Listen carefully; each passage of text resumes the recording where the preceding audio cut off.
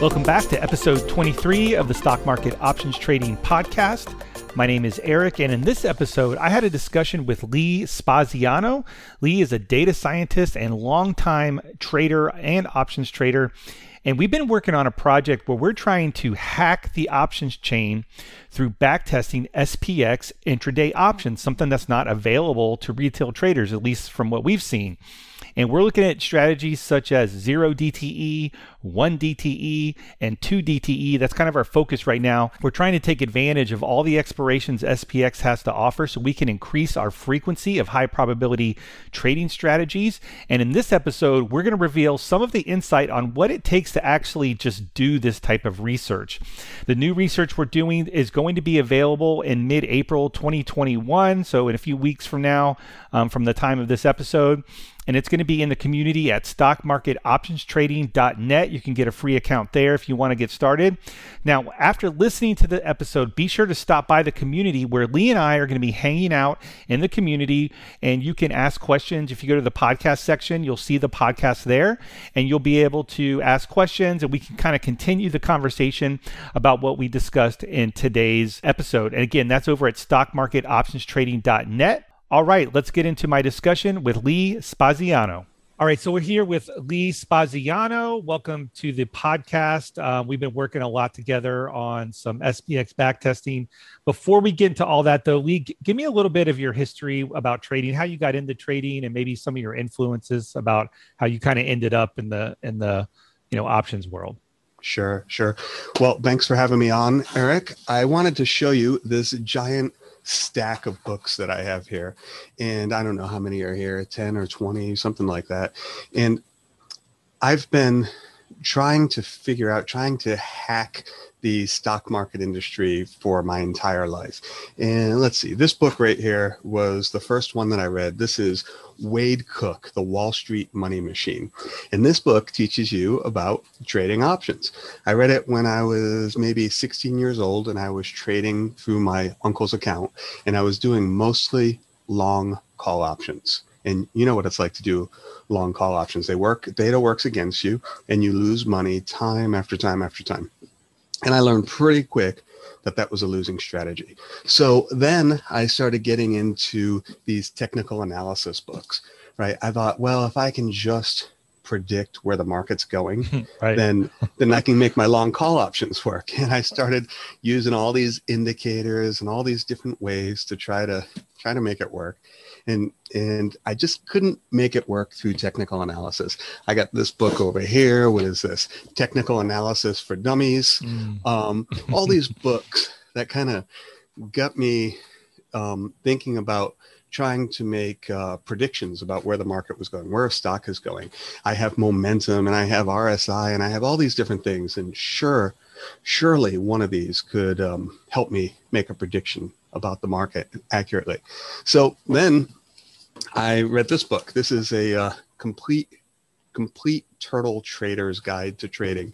Yeah. And he talks about his brilliant momentum strategy and how it works and all of the details to become a successful trader using his strategy. But the problem is that the stock market efficiencies have made these strategies stop working like a decade ago. These strategies were great when he was using them. So my whole career, I've been kind of looking for a way to make money. Here's harmonic trading, right? Surely if the indicators don't work, there must be some kind of pattern there. Yeah. And if I could just see that pattern, I can make it work, right? All these methods, they just don't work. And the people that are selling these methods are not really being honest with their students. Right. So how do you find a method that works? Oh, I left one out. I am a data scientist. I'm a computer engineer, hardware design engineer. And I decided that I was going to maybe I can't pick out the patterns, but the computer can pick out the patterns. So I wrote all these AI programs. I wrote some Keras programs and all kinds of stuff, trying to get the computer to use an artificial neural network to find the patterns in the technical analysis and pick out winners for me. And I spent a year on that, and it didn't work. And somebody else said, well, that's because it has to do with market sentiment. It has more to do with the way people are talking about the market. So we started working on this AI called a bag of words technology, where we were reading the news with the computer and trying to see what people were talking about in the marketplace, and then make predictions about where the stocks were going based on what people are talking about. Right. And all this stuff. Sentiment stuff. Yeah, that's interesting. Let me back up just a little bit. So how did you, I don't want to reveal our ages here, but like, I know I didn't even know what a call option was I didn't even really know what the stock market was when I was 16. I mean, you know what the stock market is. Everything is in terms of the Dow, but how did you know about call options when you were 16? Right. So my uncle bought this book and he said, hey, this is great. Help me figure this stuff out. Because I was a bright kid. Right. And, I read the book and we started trading. And at the time, I forgot what it was. Commissions were like $30 to trade an option. Can you imagine that today? That's crazy. So I want to, your computer background is probably a big component here. For me, I think I was fortunate. My stepfather had gone back to college, and we had I learned DOS in fifth and sixth grade. And I felt like we were so, I don't want to say the word rich isn't the word, but we were so lucky because I had 2 floppy drives, 2 5 1/4, where I could actually do one thing and then copy it to the other one, which at the time was a big deal because you would essentially either have to overwrite whatever it is you're doing, or you would lose it or whatever. And I think that stuck with me for a long time. So I have a lot of backgrounds. I was a math teacher for many years. And then I got into IT, and I was always comfortable in the command line. So I was doing Cisco networking stuff for a long time. Right. And so how did you get into programming and, computers, I guess? Sure. Is that something you started like when you were younger, like grade school or what? I guess I was 9 years old, and my father bought me this Radio Shack TRS-80 computer. And my brother and I learned to code BASIC. We did some stupid little programs, some kaleidoscope programs, and we were games, kind of like Oregon Trail style games. Yeah. So we started coding when I was 9 years old, is when I learned my first language. And, eventually I went to school for it. I learned, I don't know, I must know 20 different programming languages. I program in Verilog and C and C++. And I don't know, but Visual Basic. I did a little bit of that. Python. No, Python's talked about a lot. We had a TI-99. My grandfather worked for Texas Instruments, so we got. But is that a calculator or a computer? Is it a TI-85? No, it was a computer, and I might be saying the wrong. And it actually had cartridges, and there was a couple video games, but you could also program to it. And the way we would save, and I'm air quoting here, we would save our data was I had a tape recorder.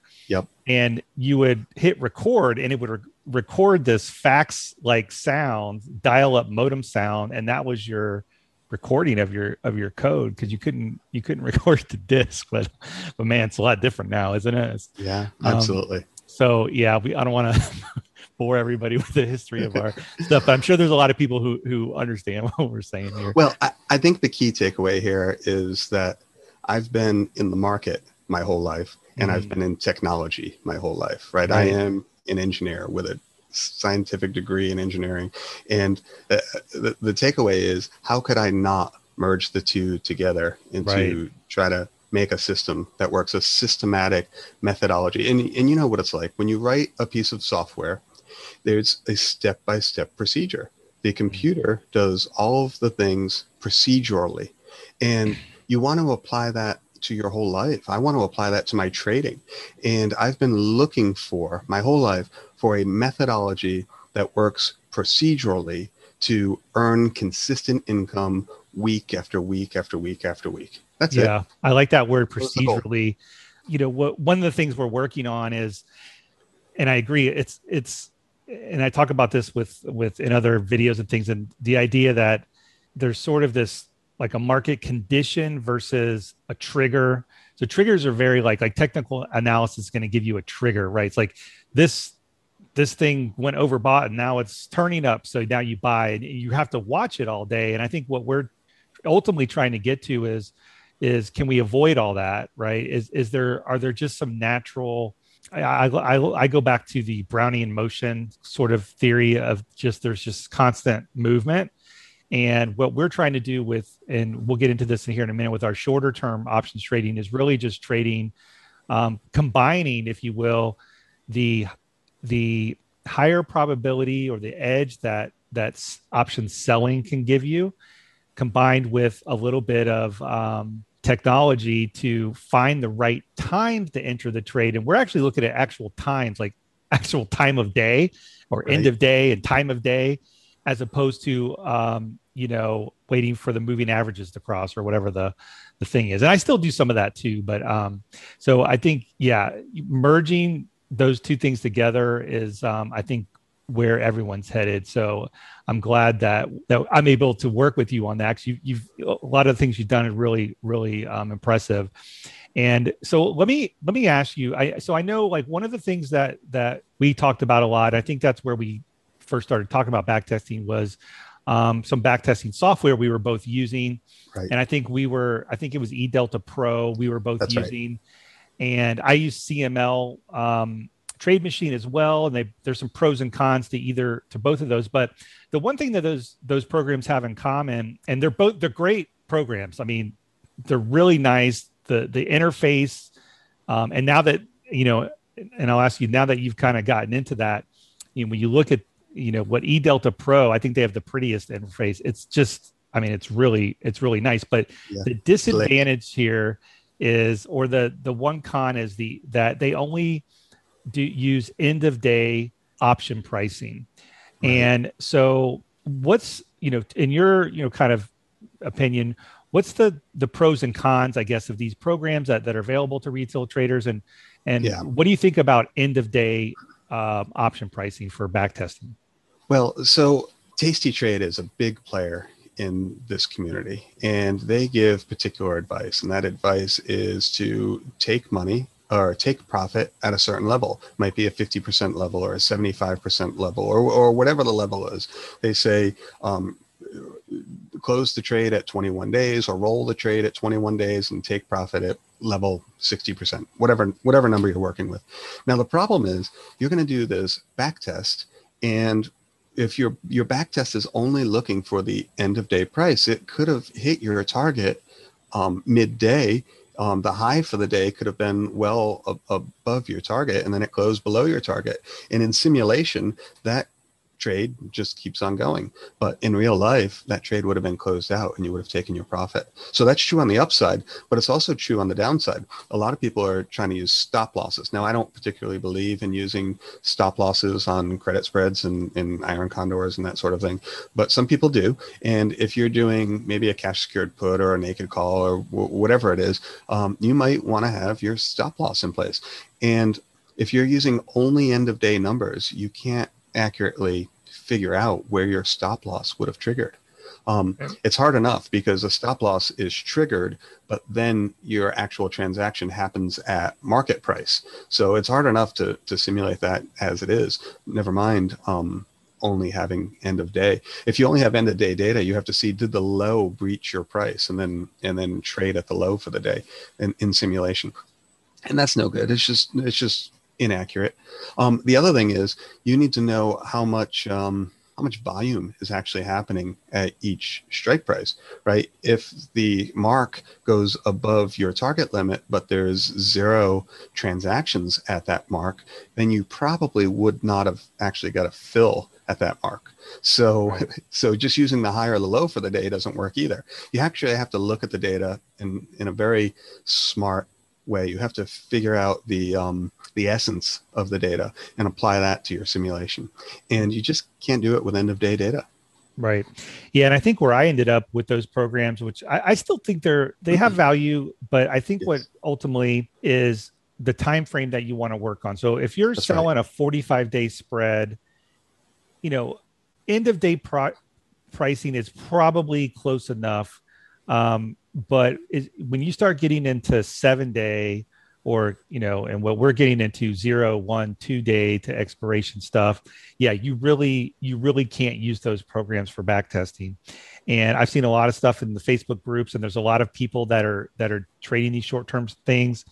And most of what I'm seeing is either some form of technical analysis, that's their own system, which I just can't follow them in that. And then there's others that they're just taking straight high probability trades where they're saying, okay, I'm going to sell Delta 10. I'm going to put a stop and I'm going to just play the averages there. And that can work too.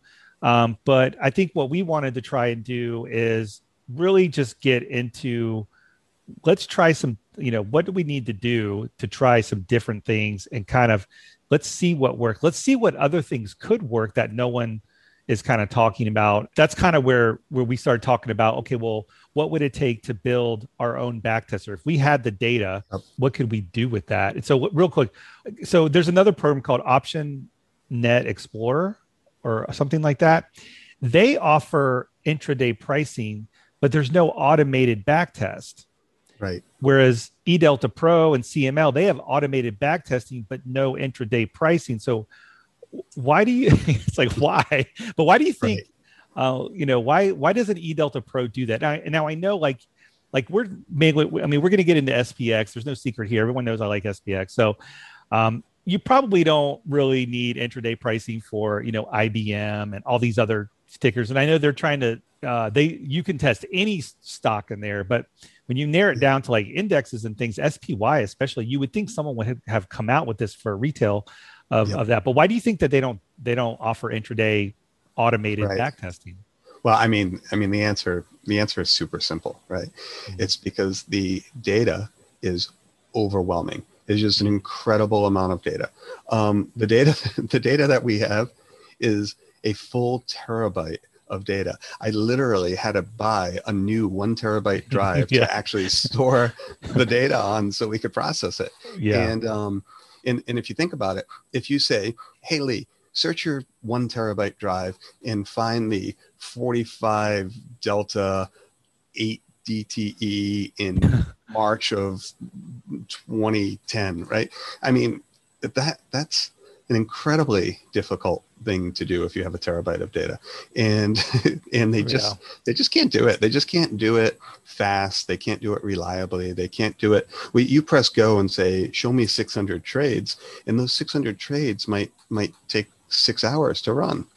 Yeah, and it takes somebody that's kind of bright, that kind of knows how to work with big data to figure out how to organize this in a way that makes sense.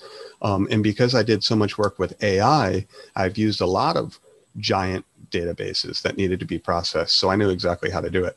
So I was able to take these CSV files with ASCII data of prices and dates and all that, and take it and turn it into binary files and store it in a database. What am I using? I'm using a MySQL database, and I'm using C++, right? And they might be doing something with PHP or something like that because they're on a web page, right? Mm-hmm.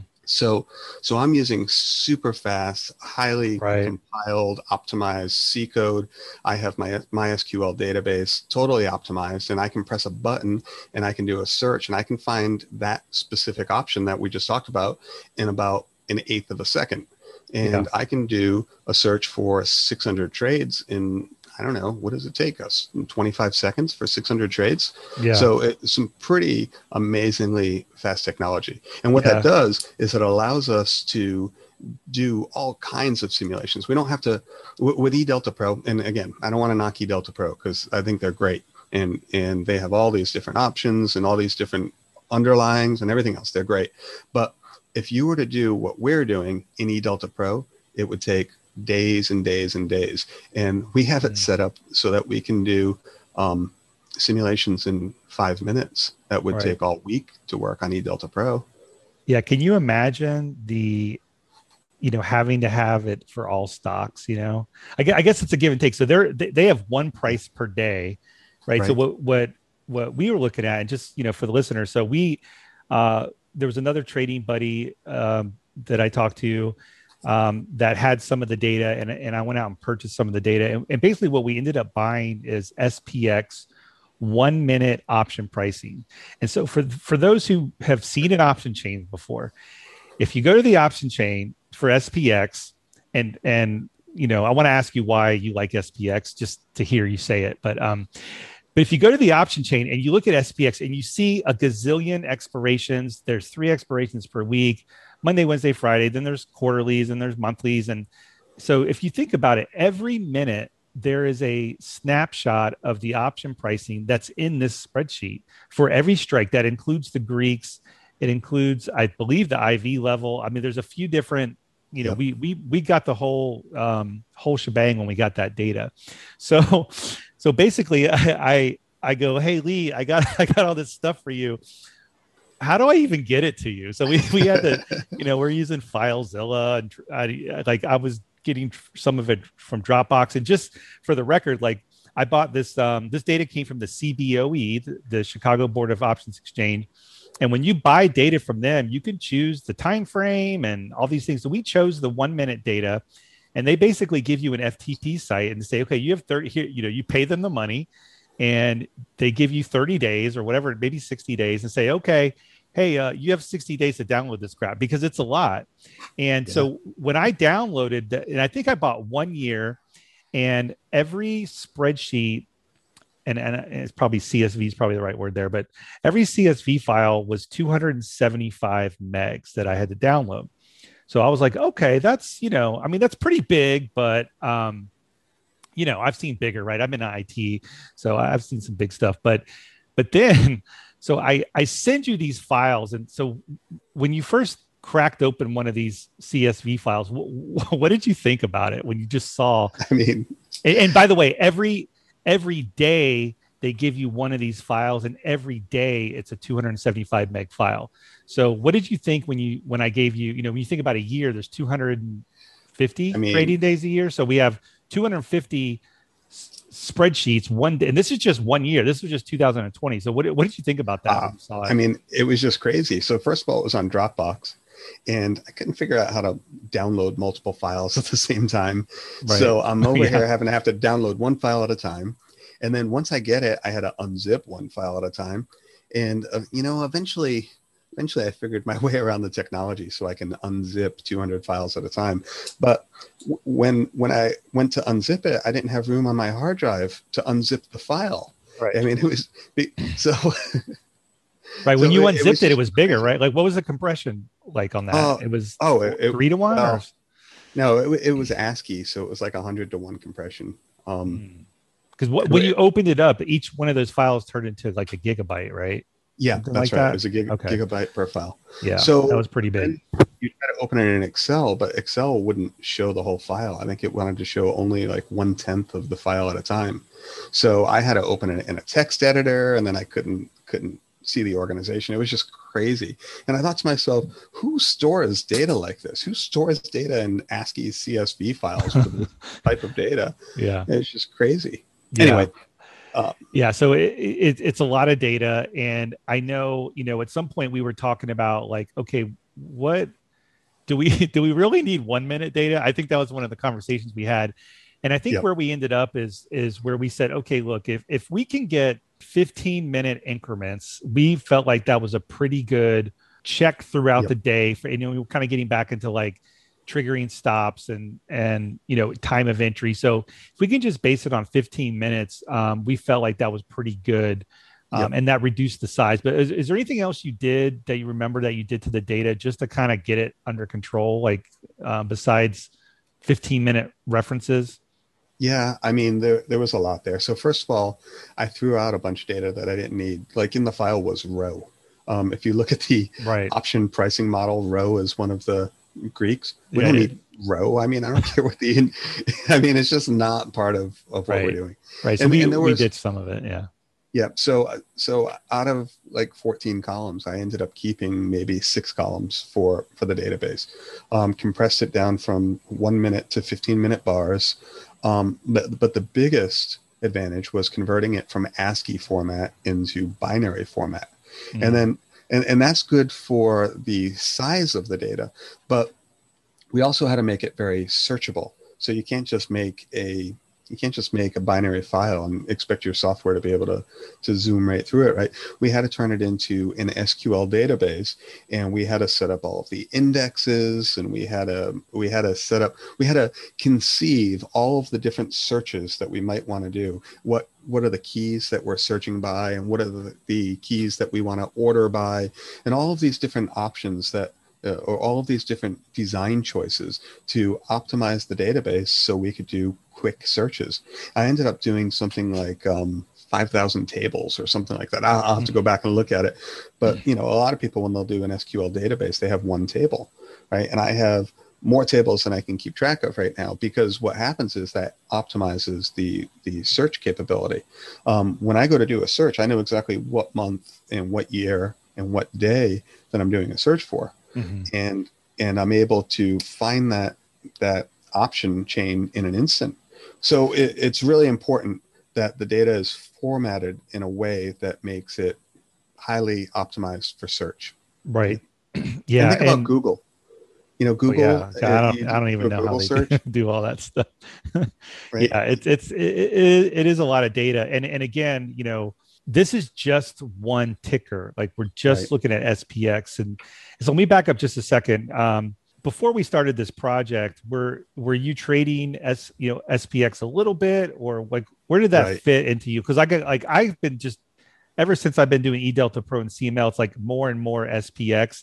And now it's like, like I just see myself almost, and I say almost because I always trade other things, but a big chunk of my trading, I feel like it's just going to be SPX, partly because there's so many expirations. But what do you think about, trading SPX as a primary vehicle, I guess, is where I'm headed. Yeah. So Tasty Trade and those guys, they talk about all these different options, and you go on the Facebook groups and you hear all these different traders with all of their different underlyings and tickers that they're trading. And that's where I was for a long time. And you have all kinds of problems with those. You have earnings reports, and you have dividends, and you have all of these just weird things that happen. A car company can't get a microchip that it needs to build their car, and it tanks. And then we recently had kind of a technology correction, but meanwhile banking was going up, and technology is going down. And you look at the S&P, and it's like, I don't get it. All the stuff that I'm holding is going down. How is S&P going up? Right. And because it's these popular technology stocks that are taking a hit. Yeah, I was going to say, I think ultimately, like, you have to have some sort of underlying opinion of the stock that you're trading.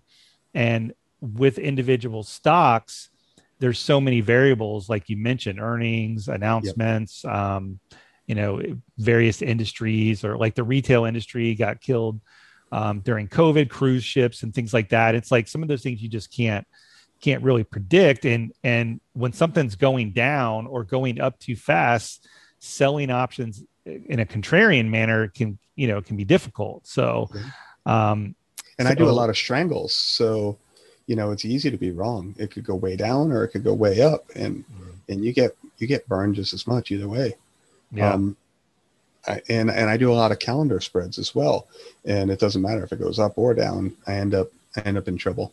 So I guess it's important to realize that with a lot of these underlyings, a lot of these companies, they just do things that you don't expect. Now, it's not to say that SPX doesn't do things you don't expect it, but the truth is, if you look at it, you can draw these big, giant trend lines on SPX, and it's just kind of a straight line. It just kind of goes up forever. I mean, and you can't say that about a company. A company might go down for 5 years, and it might go up for 8 years, and I guess SPX does that too. But the macro trend for SPX is just up. It just goes up. Don't fight the Fed, right?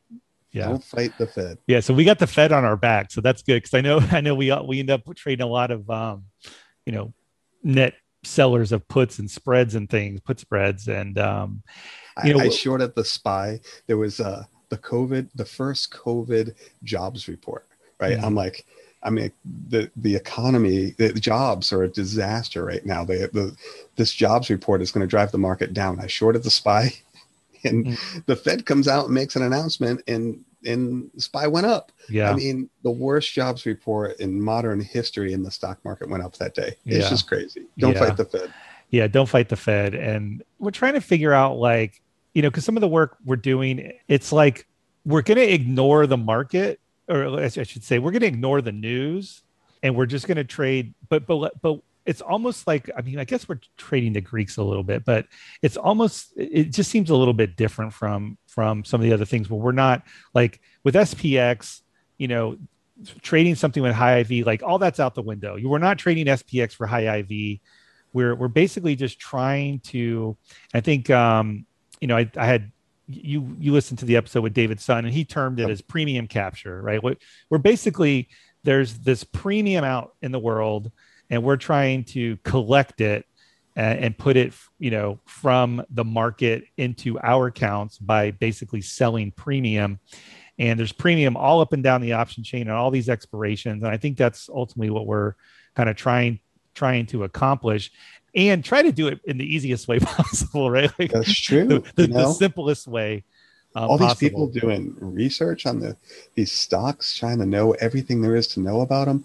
I Yeah. have a great friend that does all this dividend and Mm-hmm. and earnings research, and every Sunday he's digging in to see which companies are going to have earnings reports, and which ones have a good ranking from this company, and which ones beat the whisper for the last three quarters in a row, and all of these criteria. And don't get me wrong, I'm not saying he's wrong. I'm just Mm. saying it sounds like a lot of work. And to Yeah. trade SPX, you just don't need to know all that much. You don't have to do all that much research. Yeah. Well, it's funny. It reminds me of, the more you admit you don't know, the better off you're going to be. So by Yeah. us, and I hate to say I ignore the news because I don't, and I make, I got hammered on some call spreads again, bear call spreads, because the market rebounded faster than I thought it would. Again, it's just learning my lesson eventually. But I think there's a simplicity to some of this stuff. I think there's a confidence factor when you do something and you know it works and you know how to do it. You're just going to do it, and that's kind of where I ended with SPX, is to just trade similar strategies across different um, durations, time duration, different deltas, and try to see what works, what makes sense, and then obviously trying to piece it all Right. together to evaluate your risk is important. So, all right. So let me ask you, with your trading in general. I know you're a net seller of options, like I am. You do a lot of spreads and strangles.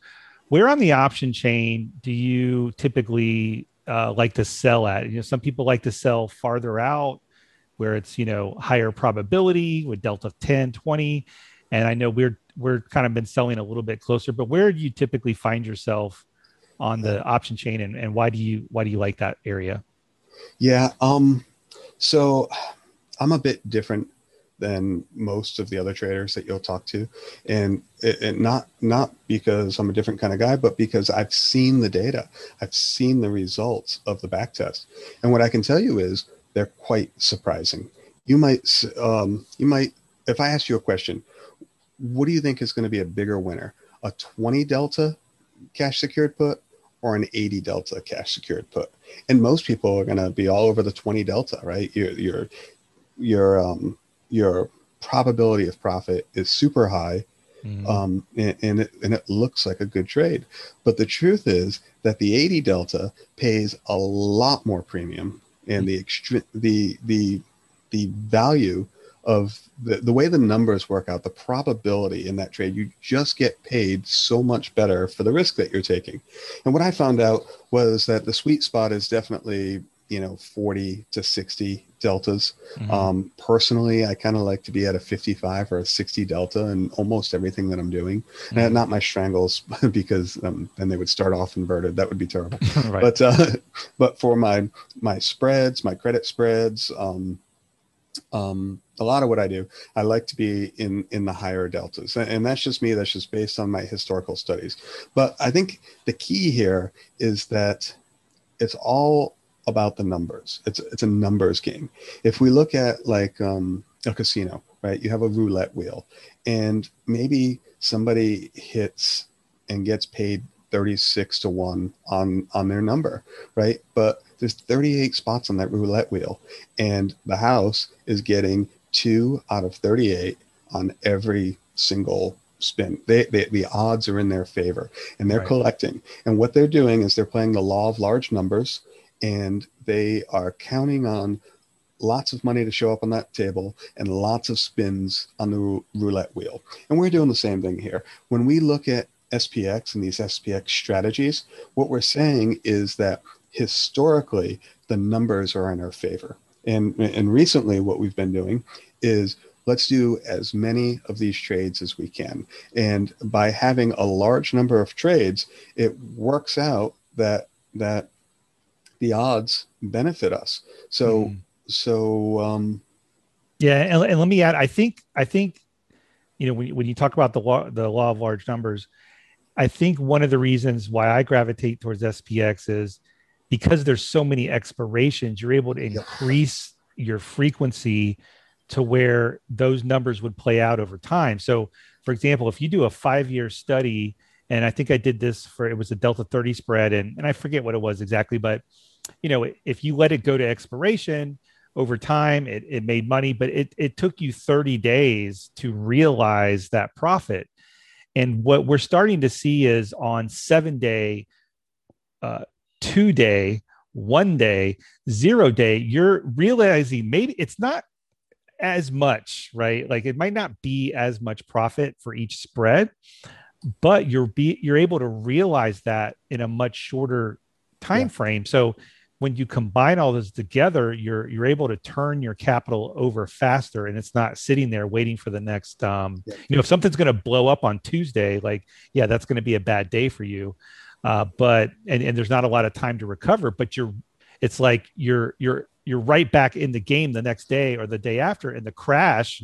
yeah, What would be like a COVID 2 month crash, that's going to be over in a couple of days, and then you're kind of back in there. So yeah, I think what you're saying is right. It is a numbers game, and increasing your frequency, I think, is something that's going to help. absolutely. And I don't know. I think maybe I have 6 or 7 different SPX put credit spreads open right now, Yeah, me too. and and I got all these different strikes. Yeah. Um, and the numbers, the historical numbers say that the methodology that I'm using works, and it works in 2018, and it works in 2020, and it works in 2016, and Mhm. it works in 2021 too. And there's changes in the market. But what's that expression that it's the stairs up and the elevator down, right? Yeah. The fact is, in SPX, there's more green days than red days, right? Right. The red days can be a lot bigger, and you might have a terrible week. But overall, when you look at the chart, there's more green bars than red bars. Right. And that historical fact is just even in a bad year. If you look at March of 2020, right, Mhm. it was terrible, right? But if you look at all of 2020, the number of green bars versus red bars is just far outnumbers. Yeah, and that's where you get into really understanding the risk that you're taking and making sure that you're not, because especially with options, just in all categories, it, no matter what anyone says, risk defined spreads, everything is leveraged. Even though you're selling spreads and you've protected your downside, you still, Yeah, from a leverage standpoint, you're trading with leverage, even if you're doing spreads or whatever, because when you like I experience max losses a lot more frequently than I ever thought I would or should. And I remember reading, some of the books that I kind of started with were like, do not take max loss. Max loss is the worst thing that can ever happen to you. You're an idiot if you take a max loss. You need to, and there's some sort of like egotistical thing there that was ingrained in me. And now I'm just like, oh yeah, I took a max loss. But if you're selling Delta 60, like you say, or Delta 40, 50, or even an 80, the max loss is very small. It's the max loss is big. And they're right. If you're selling Delta 20, a max loss can really hurt you. But if you're selling Delta 40, Delta 50, it's closer to a 1-to-1, relationship there between the risk reward. So understanding those numbers is definitely super, super important there. So I took a full loss on one this week, a full 100% loss on a Delta 80. It cost me $45 on a $5 spread. So, right. Yeah. Yeah. I mean, that's what it is. So as long as you're okay with the win rate being lower, because I'm sure Delta 80 win rate is lower. And maybe that's what it is. I think people focus on win rate as there's an overemphasis on it, and there's nothing wrong with wanting to win more than you lose. I prefer that. But at the same time, if a 90% win rate means you make less money than a 70% win rate, you got to, at some point, you got to look at the actual expectancy of whatever it is you're trading. People that don't have the options data that we have, before we had the options data, before I was using eDelta Pro, I would use win rate as a proxy for success. I would evaluate a thing and say, this wins 60% of the time or 70% of the time, so therefore it must be a good trade. But without knowing the option pricing model, you really can't determine that. There's lots and lots of great trades that have a low probability of profit. And there's groups out there that are saying you got to do high probability of profit trades, and it's just simply not true. Those make you feel good because you have a high win rate, but they don't have the high. Does it though? Let me tell you, like when you're in that trade, when you're in a high probability trade, and let's say you're a Delta 10, like, I think the term is pennies, and you're picking up pennies in front of a train or steamroller or whatever. Just at some point the train's coming, and I'm not comfortable in those trades anymore. And I think that's an evolution of getting my, butt handed to me a few times where you're like, oh my God, I just wiped out 8 trades with this one. Whereas, finding the different places on the chain where you're like, okay, I lost 3 in a row, but this one winner is greater. And the idea that you can trade, you don't have to trade high probability to make money, I guess. Yeah. And that's why IV rank is so important, right?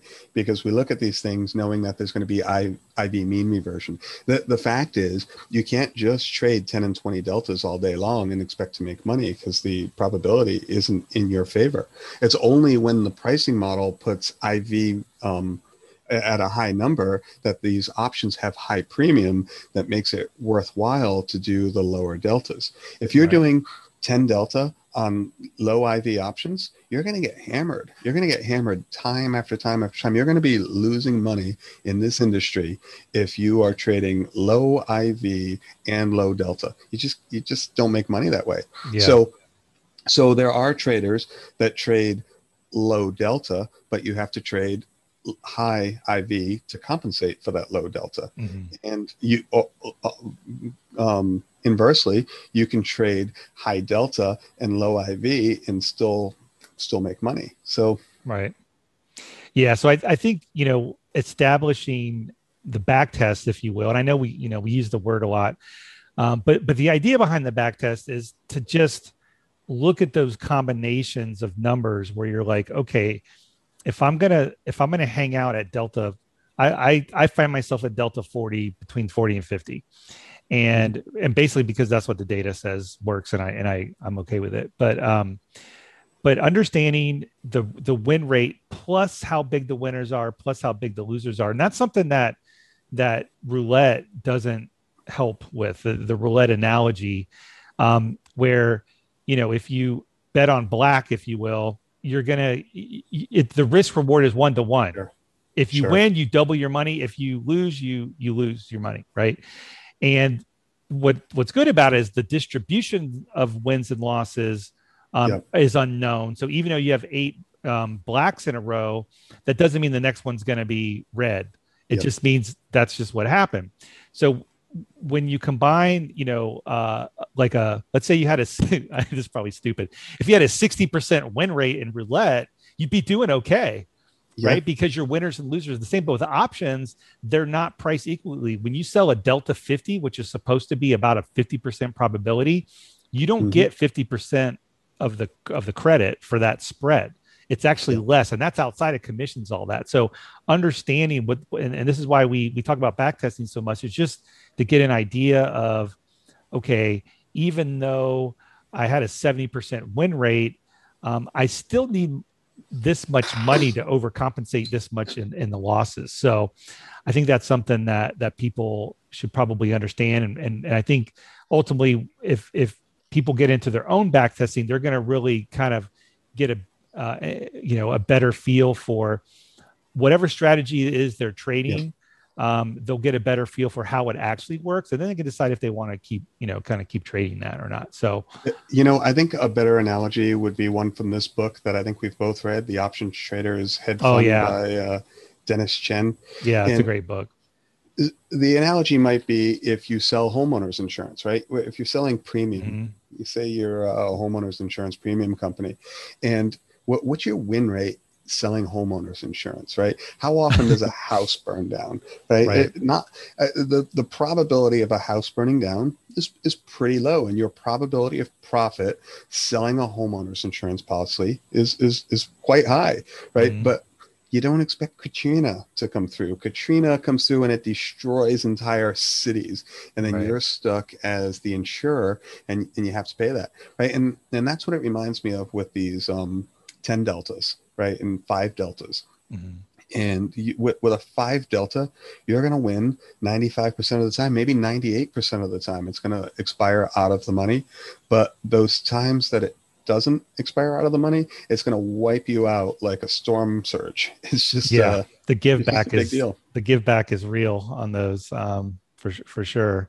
Yep. Um, so, I know we've been talking about back testing, and what we're going to be doing over the next few weeks from the posting of this is, in the stock market options trading, .net community, we're going to be putting some of this information out. And what we're really focused on right now is, 0 day, 1 day, and 2 day trades. We're going to try to take advantage of all these SPX expirations and kind of see what works, what deltas. We're initially just looking at profit targets, but we'll eventually get into stops. So that's something we're going to be putting in the community.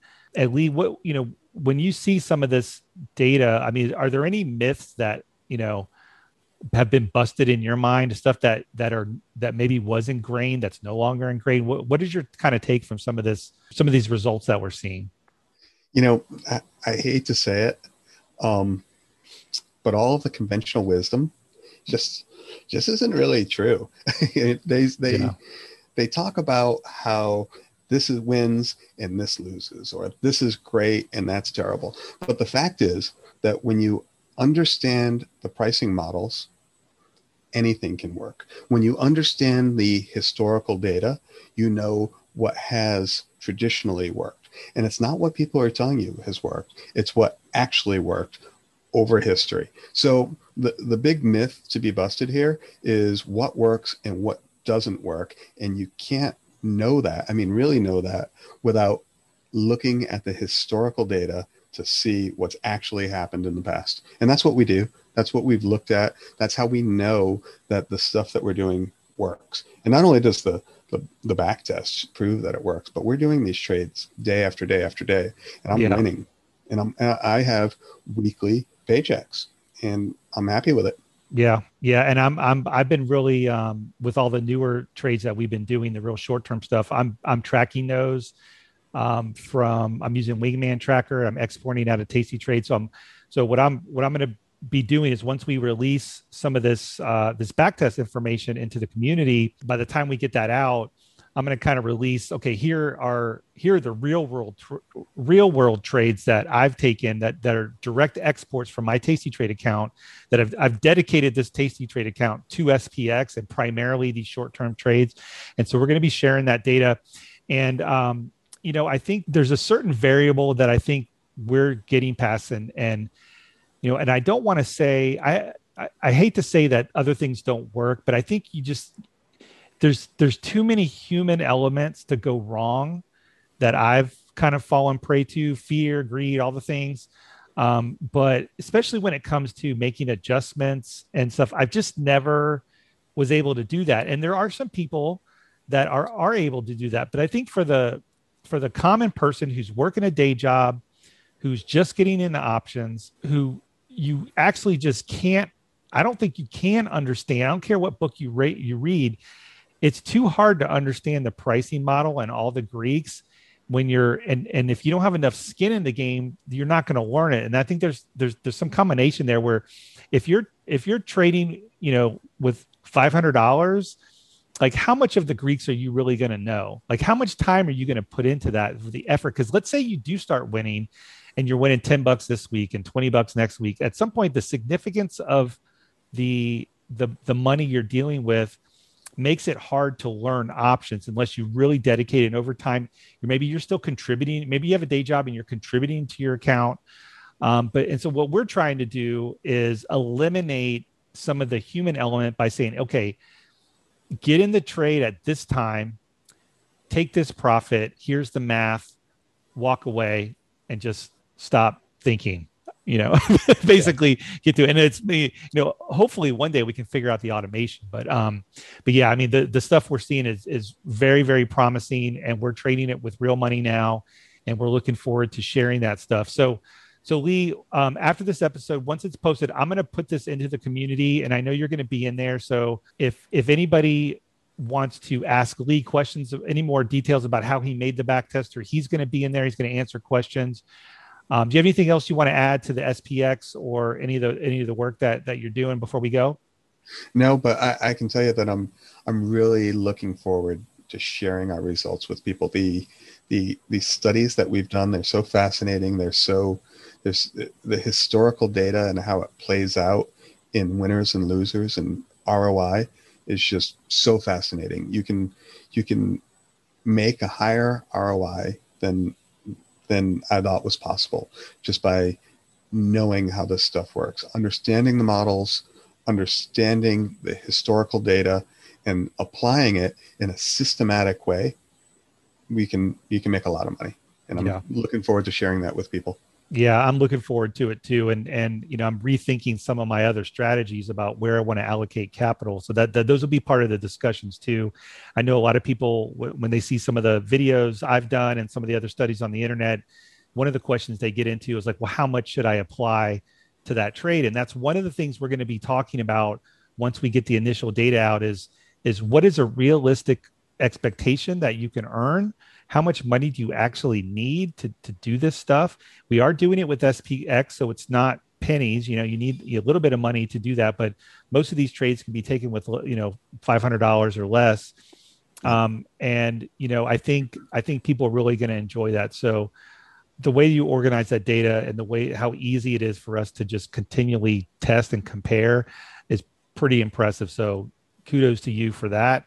Thank you. Yeah. So thanks for coming by, Lee. We're going to have you back on once we get more of this data out, because I know we're going to talk this stuff to death until people understand what we're doing. So I appreciate it, and we'll talk to you soon. All right. Thanks. Talk to you later, Eric.